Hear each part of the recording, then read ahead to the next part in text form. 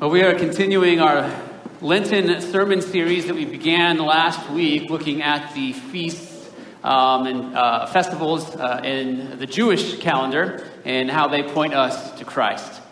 And so this morning, to help orient us to that, we're going to look at our passage in Leviticus 23, read verses 6 through 8, and then we'll turn back to Exodus chapter 12, where a fuller explanation of the feast of unleavened bread is given to us.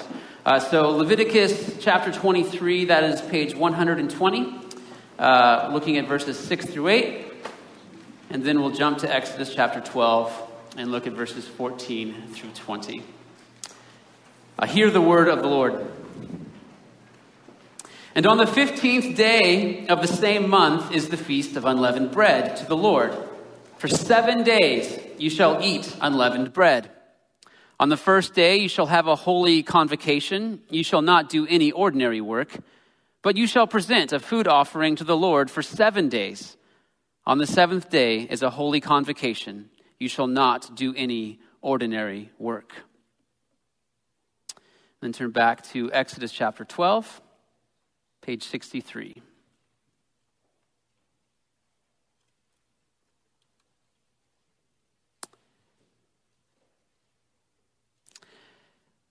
This day shall be for you a memorial day, and you shall keep it as a feast to the Lord throughout your generations, as a statute forever. You shall keep it as a feast. 7 days you shall eat unleavened bread. On the first day you shall remove leaven out of your houses, for if anyone eats what is leavened from the first day until the seventh day, that person shall be cut off from Israel. On the first day you shall hold a holy assembly, and on the seventh day a holy assembly. No work shall be done on those days, but what everyone needs to eat, that alone may be prepared by you.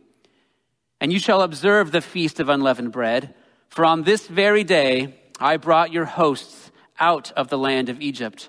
Therefore, you shall observe this day throughout your generations as a statute forever. In the first month, from the 14th day of the month, at evening you shall eat unleavened bread until the 21st day of the month at evening. For 7 days no leaven is to be found in your houses. If anyone eats what is leavened, that person will be cut off from the congregation of Israel, whether he is a sojourner or a native of the land. You shall eat nothing leavened in all your dwelling places. You shall eat unleavened bread. This is the word of the Lord.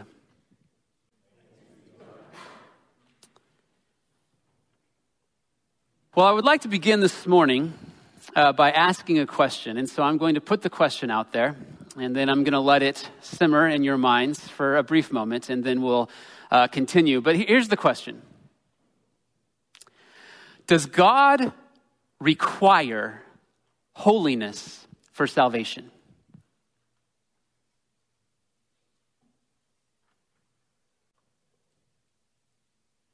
Does God require holiness for salvation?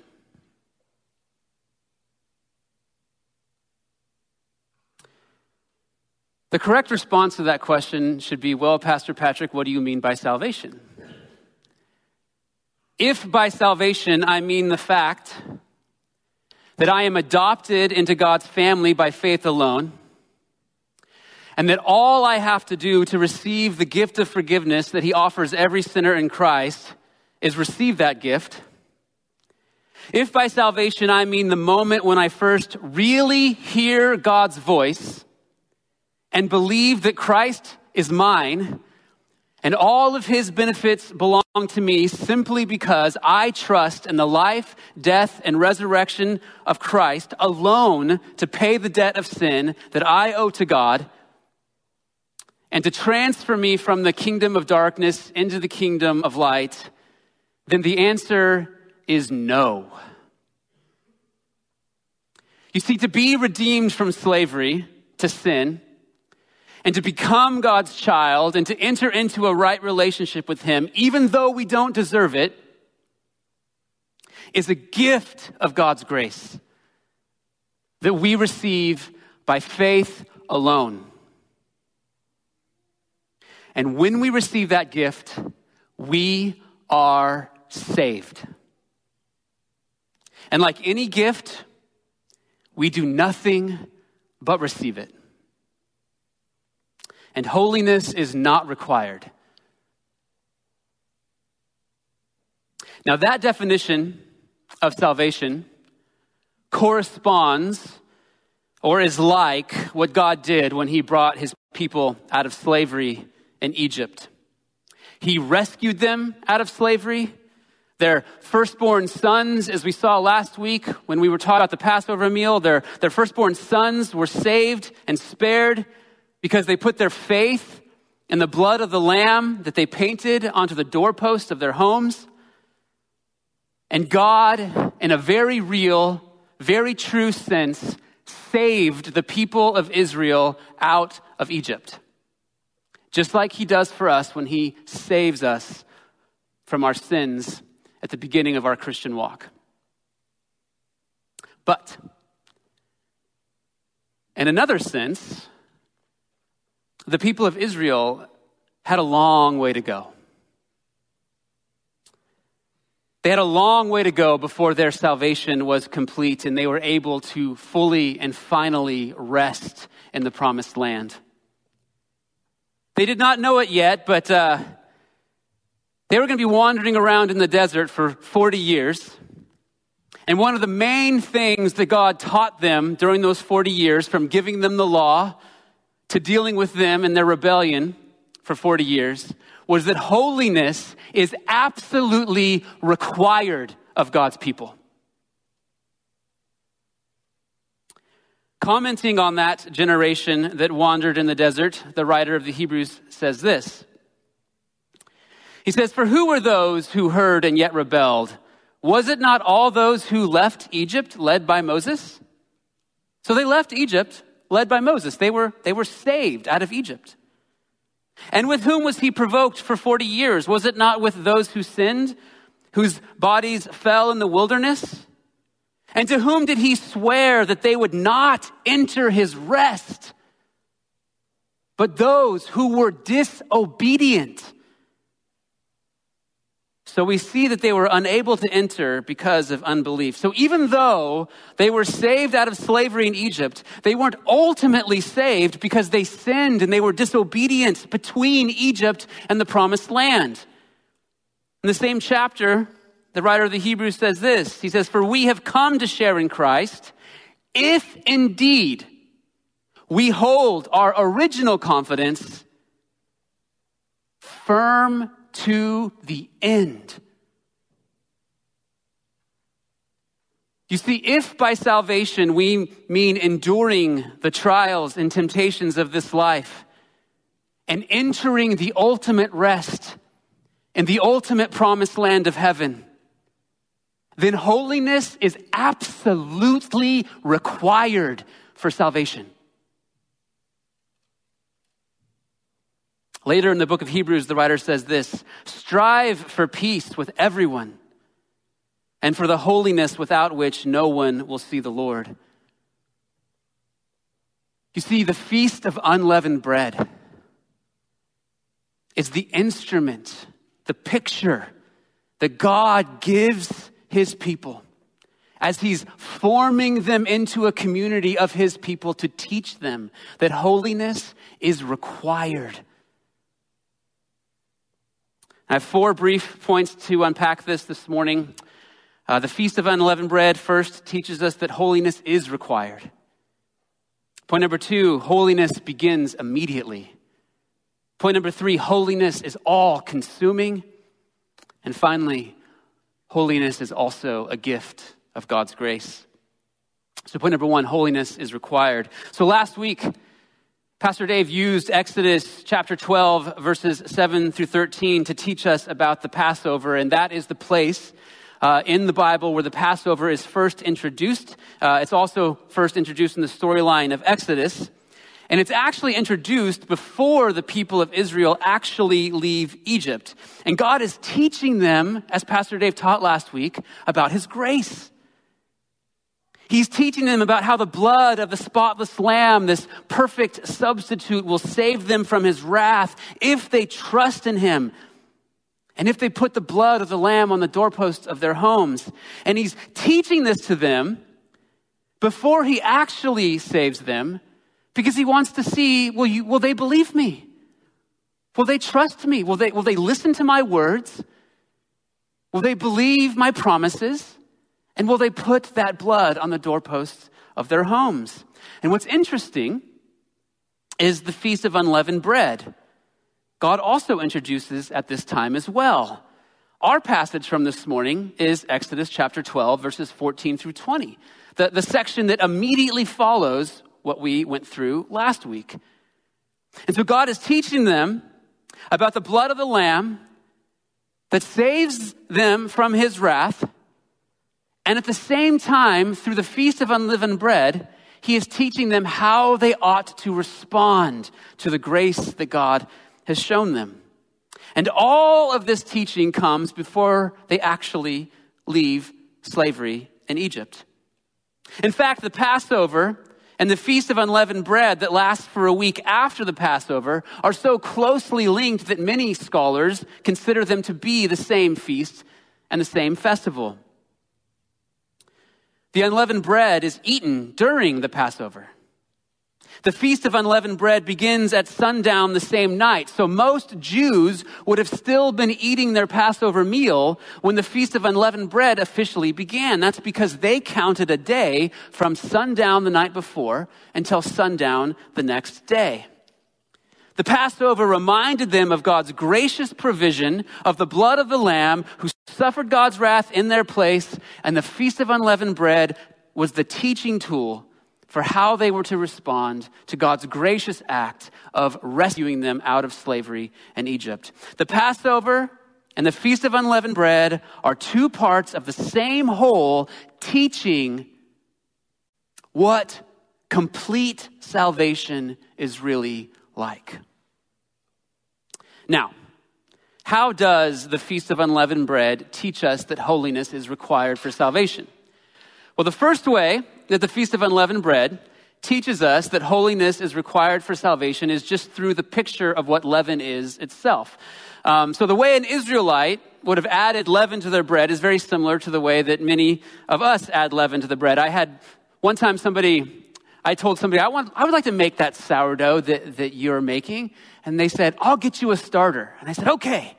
And they got me a starter, and I brought it home, and it was in this jar, and it was sitting on my counter, and there's all these instructions that I had to do. I added a little bit of water, I had to add flour, I added all this stuff, and I couldn't even keep up. So that starter just spoiled on my counter because I didn't put in the effort to figure out what to do with it. And that's because what that starter is it's this little rotten piece of bread, right? Because it's rotting and it's fermenting. And what happens with bread is you mix that starter into the bread, into the new batch of dough, and it permeates the entire batch of dough, and then it continues to rot and ferment. And when it's rotting and it's fermenting, it's releasing these gases which cause the bread to rise.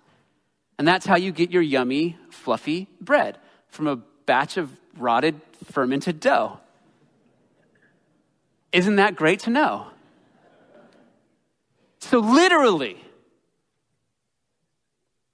leaven is something that corrupts a batch of dough. By commanding the Israelites to eat unleavened bread, God is commanding them to keep the corrupting influence out of the bread. The next way this feast teaches that holiness is required for salvation is through the consequence for failure to keep the feast. If you look at verses 15 and 19, it says, 7 days you shall eat unleavened bread. On the first day you shall remove leaven out of your houses. For if anyone eats what is leavened from the first day until the 7th day, that person shall be cut off from Israel. And then God repeats himself in verse 19. For 7 days, no leaven is to be found in your houses. If anyone eats what is leavened, that person will be cut off from the congregation of Israel, whether he is a sojourner or a native of the land. And so to be cut off from Israel is to be cut off from salvation itself. There is no salvation apart from the people of Israel. And so if you're somebody who chooses to partake of leavened bread during the Feast of Unleavened Bread, what you're saying is, I don't really believe God. I don't really believe his words. I don't trust him when he speaks. And if that's who you are, then being cut off from Israel is simply somebody saying, well, then you're not part of us. You're not one of us. If you don't believe God and trust his words when he speaks, then you are not one of God's people. So regardless of whether or not the average Israelite understood that leaven was a metaphor for sin, they sure certainly knew that failure to obey God's commands with respect to this feast was sinful and the consequence severe. And the truth is, we all know intuitively that holiness is required for salvation. So think about it. If I wanted to start a custom almond harvesting business, which will never happen, but if I did, I would try to start it with as least amount of capital as possible. And so I would go and I would try to find a sweeper in a junkyard that was destined to be crushed into scrap metal. And I would buy that sweeper and I would bring it home and I would park it in the parking lot. And then if I came and announced to you all, I have rescued this sweeper from the junk pile, you would all think I was ridiculous. Because it's not until that sweeper is restored and it's returned to pristine beauty and is out running through the almond orchards, harvesting and sweeping up almonds. It's not until that sweeper is doing the very thing that sweeper was created to do that anyone can realistically and legitimately say that they have saved that sweeper.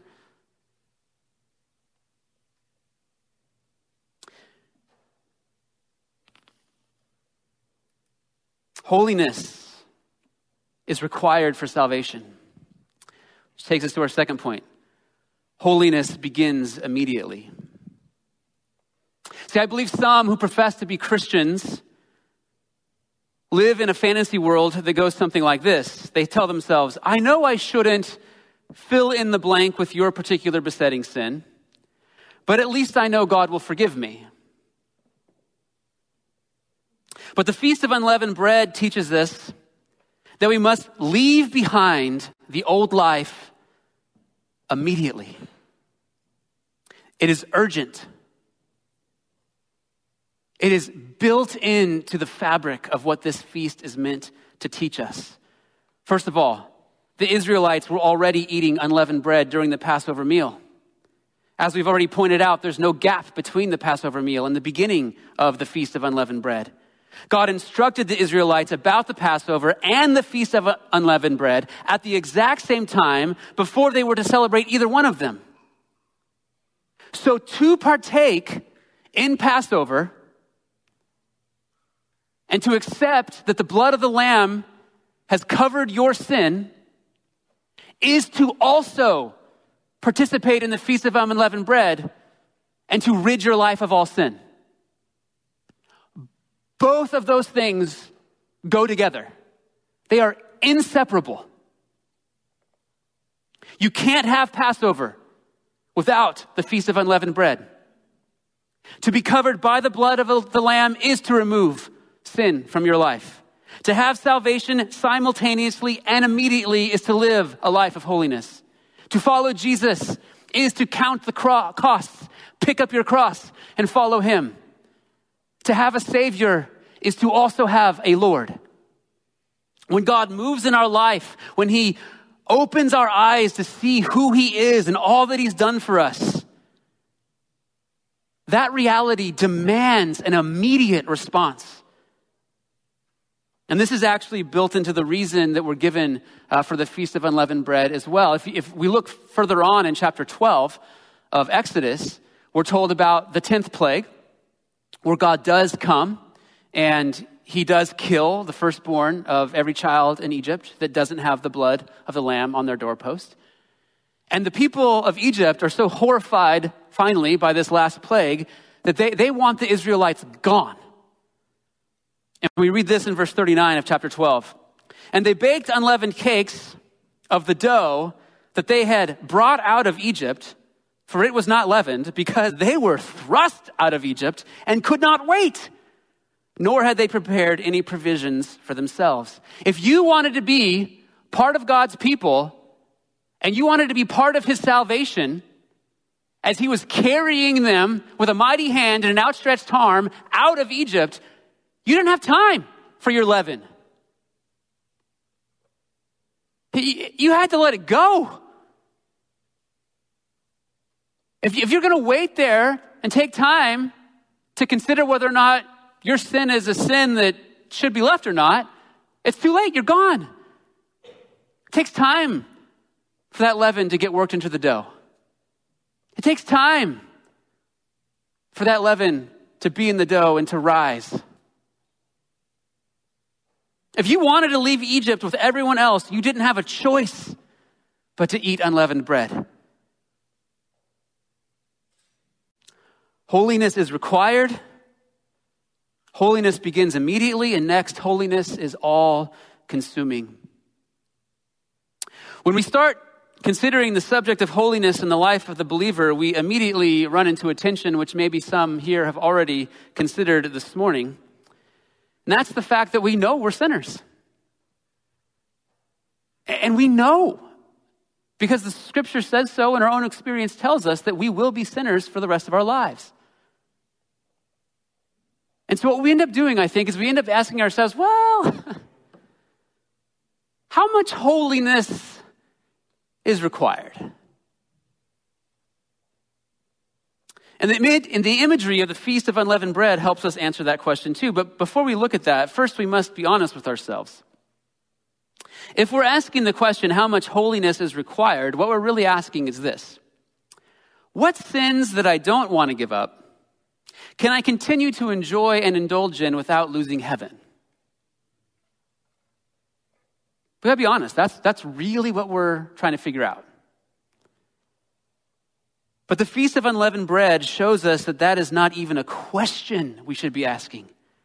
To celebrate the feast, you don't just not eat leavened bread, but you remove all of the leaven from your house. Look at verse 15 again. 7 days you shall eat unleavened bread. On the first day you shall remove leaven out of your houses. For if anyone eats what is leavened from the first day until the seventh day, that person shall be cut off from Israel. So God says, look, I don't want you eating leavened bread for a week. But so you won't be tempted to eat any leavened bread, get it all out of your house. Don't even have it near you. Just imagine what it would take to remove all of the leaven from your house. First of all, you would have to learn everything in your house that has leaven in it. I did a little research. No crackers, no cereal, no pasta noodles, no baking powder, no baking soda, nothing made with wheat, rye, oats, or barley, no beer, no grain-based alcohol, no croutons, no breadcrumbs, no granola bars, and no Kit Kat bars.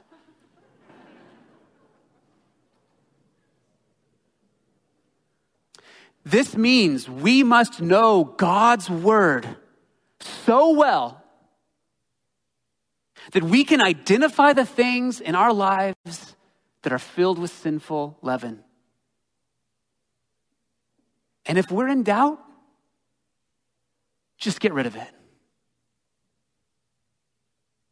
Not only would you have to figure out all the products in your house that might have leaven in them, you'd also have to figure out all the places in your house leaven might be hiding.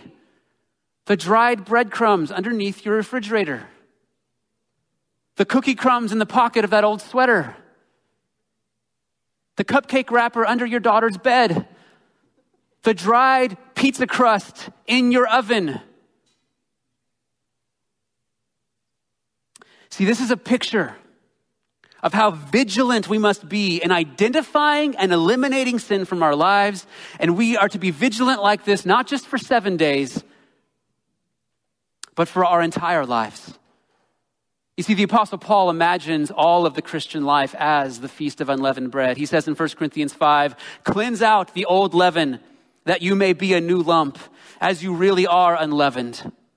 For Christ, our Passover lamb, has been sacrificed. Let us therefore celebrate the festival, not with the old leaven, the leaven of malice and evil, but with the unleavened bread of sincerity and truth. You see, leaven is our sin. We have to identify our sin so we know what things need to be taken out. We need to know God's law so that we can do that. And then we need to clean our house so we're not even tempted to eat it. But sin is also false ideas about God and false doctrine. Jesus says to his disciples, he says, watch out, beware of the leaven of the Pharisees and the leaven of Herod. And Jesus there is talking about their teaching.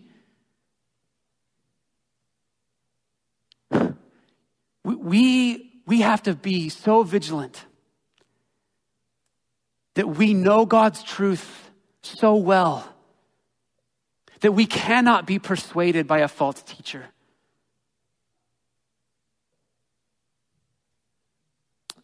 But the Feast of Unleavened Bread wasn't just about removing leaven from their home and not eating leavened bread. It was also about worshiping God every single day. Look at verse 16. On the first day you shall hold a holy assembly, and on the seventh day a holy assembly. No work shall be done on those days, but what everyone needs to eat, that alone may be prepared for you. So the first day, worship. Everyone get together and glorify and worship God. On the last day, the assembly, everyone together again, worshiping and glorifying God. The days in between, we're told in Numbers, chapter 28, verse 24. This is talking about the Feast of Unleavened Bread. It says, in the same way you shall offer daily for 7 days the food of a food offering with a pleasing aroma to the Lord. It shall be offered besides the regular burnt offerings and its drink offering. Friends, the question of how much holiness is enough is absurd. Scripture tells us to remove all leaven, all sin, all false ideas about God, and then to worship him every single day with all our heart, all our soul, all our mind, and all our strength. Because holiness is required. Holiness begins immediately, and holiness ought to be the all-consuming passion of our lives. How do we do this? Takes us to our final point. Holiness is also a gift of God's grace. I began this morning by asking if holiness is required for salvation, right? That was my beginning question. And if we understand salvation is including all of life from the moment we are justified and come to know God, to living faithfully through all the trials and temptations of this life until we enter God's rest and the ultimate promised land, the answer of whether or not holiness is required for salvation is yes. But if we say that holiness is required for salvation, how can we also still say that we're saved by grace alone, through faith alone? If we say holiness is required for salvation, how can we still say that I come to Christ and I contribute nothing to my salvation? Because if holiness is required in any way, shape, or form, then aren't I earning my salvation somehow? No. Because holiness is a gift. We don't earn our holiness. Christ gives it to us. He works it in us by the power of his Spirit. God is the one who gets all the credit when we grow in holiness. When we start to hate the things that we once loved and love the things of God that we once hated, that is something that God accomplishes in our life. It may feel like we're working really hard. It may feel like I'm the one putting to death sin and confessing my sins and exposing my sin and shame to people. so I can be held accountable. It may feel like that, but that's because God is at work in me. The Apostle Paul in Philippians chapter 2, he says this, "Therefore, my beloved brothers, as you have always obeyed, so now not only as in my presence, but much more in my absence, work out your own salvation with fear and trembling." Why? Because it is God who is at work in you, both to will and to work for his good pleasure. God is willing your willing. God is working the holiness in you because it is his good pleasure to do so. It pleases him like nothing else to take a wretched sinner and to make him into a saint. To buy that sweeper from the junkyard and to restore it. To do the very thing that it was created to do. Verse 17 of our passage, we get the reason why we should celebrate the Feast of Unleavened Bread. It says, "And you shall observe the Feast of Unleavened Bread, for on this very day I brought your hosts out of the land of Egypt." God saves us, God is saving us, and God will save us. We are holy because of what God has done. We pursue holiness because of what God has done. Jesus, our Passover lamb, has been sacrificed. Our day in and day out holiness is bound up in what God has done for us in the past and what he's saving us for in the future. Now, we have a problem. Because if holiness is required for salvation, if it begins immediately, and if it's the all-consuming passion of our lives, then all of us are probably thinking, I don't necessarily disagree with you, Pastor Patrick, but that seems impossible. Right? But then when we layer on the fact that, no, God will work it in you, and it's his good pleasure to do that. That blows our minds again. Because he does impossible things, right? Right? So if holiness is required, and holiness is to begin immediately, and holiness is to be the all-consuming passion of my life, and the God of all power has promised that he will accomplish that in my life, and that it actually brings him pleasure to do so, what must that mean about us if it's not happening? What must that mean about us if it's not happening? It certainly doesn't mean that God's promises aren't true. It certainly doesn't mean that God's not powerful enough to accomplish it in us. Right? This is why we need Jesus, my friends. This is why Jesus is so beautiful.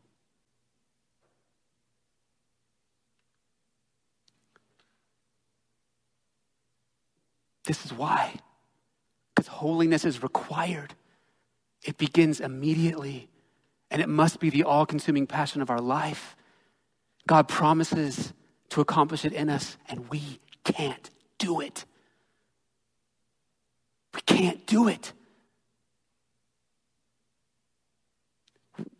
We have to be crushed by the weight that it is required. We cannot tell ourselves it's okay to go and do that thing that we do every night to comfort ourselves apart from Christ. We can't tell ourselves it's okay to go have a little fun this weekend because Jesus will forgive me. We can't tell ourselves that I'm not going to tell anybody about this. I'm going to go to the grave with this one. That's leaven. It's got to be gone. And the way we do it is we look to Jesus. Friends, I am not joking. If we get this, that's when he becomes beautiful. That's when clinging to him is not just this idea of something that I think I should do, but it's something that I have to do. I have to do it. I'll be cut off from God's people if I don't. And I want to be part of this group that is getting rescued out of Egypt and carried through through the wilderness into the promised land. I want to be part of that. Jesus, I need you. Oh, Jesus, you forgive me again. Wow, this is amazing, right? When we wake up in the morning,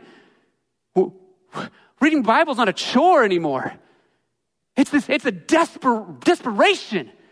I need to be reminded again that holiness is required, that it begins immediately, that it's an all-consuming passion, that you promise to accomplish it in me, and that I can't do it, and that I need Jesus. I need to be reminded of that every moment of every day. That's why I need the church. Right? I need brothers and sisters in Christ to come alongside me and remind me of this when I'm forgetting it. When I have sinned, I need to be reminded that Jesus' blood covers that sin. When I'm afraid to confess a sin, I need to be reminded that there's no condemnation for those who are in Christ Jesus. You have nothing to fear. Better to be ashamed than to be stuck in Egypt.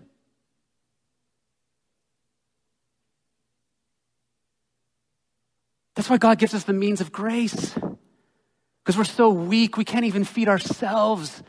We can't even remind ourselves as much as we need to be reminded of how wonderful Jesus is. I need to come on Sunday morning and hear the word of God preached because my knees are so weak and feeble. I need to see the gospel on display through baptism and through the Lord's Supper because I am so weak and needy. I need to wake up and be in personal prayer and Bible reading, not as a chore, but as food. And that's, again, I'm going to say the evening service again. I know that in this church, probably the evening service became a legalistic thing. And it's true, we are free to not go. But I'm telling you, it's a means of grace. We're so weak and feeble and unable to do the thing that God demands of us that we can't leave crumbs on the table. We got to come eat them up because Jesus is the bread of life. He's the one who died and he did not decay. He did not become a rotting, fermenting corpse, but no, he rose from the dead, right? To unite us to himself and to bring us and carry us into the promised land.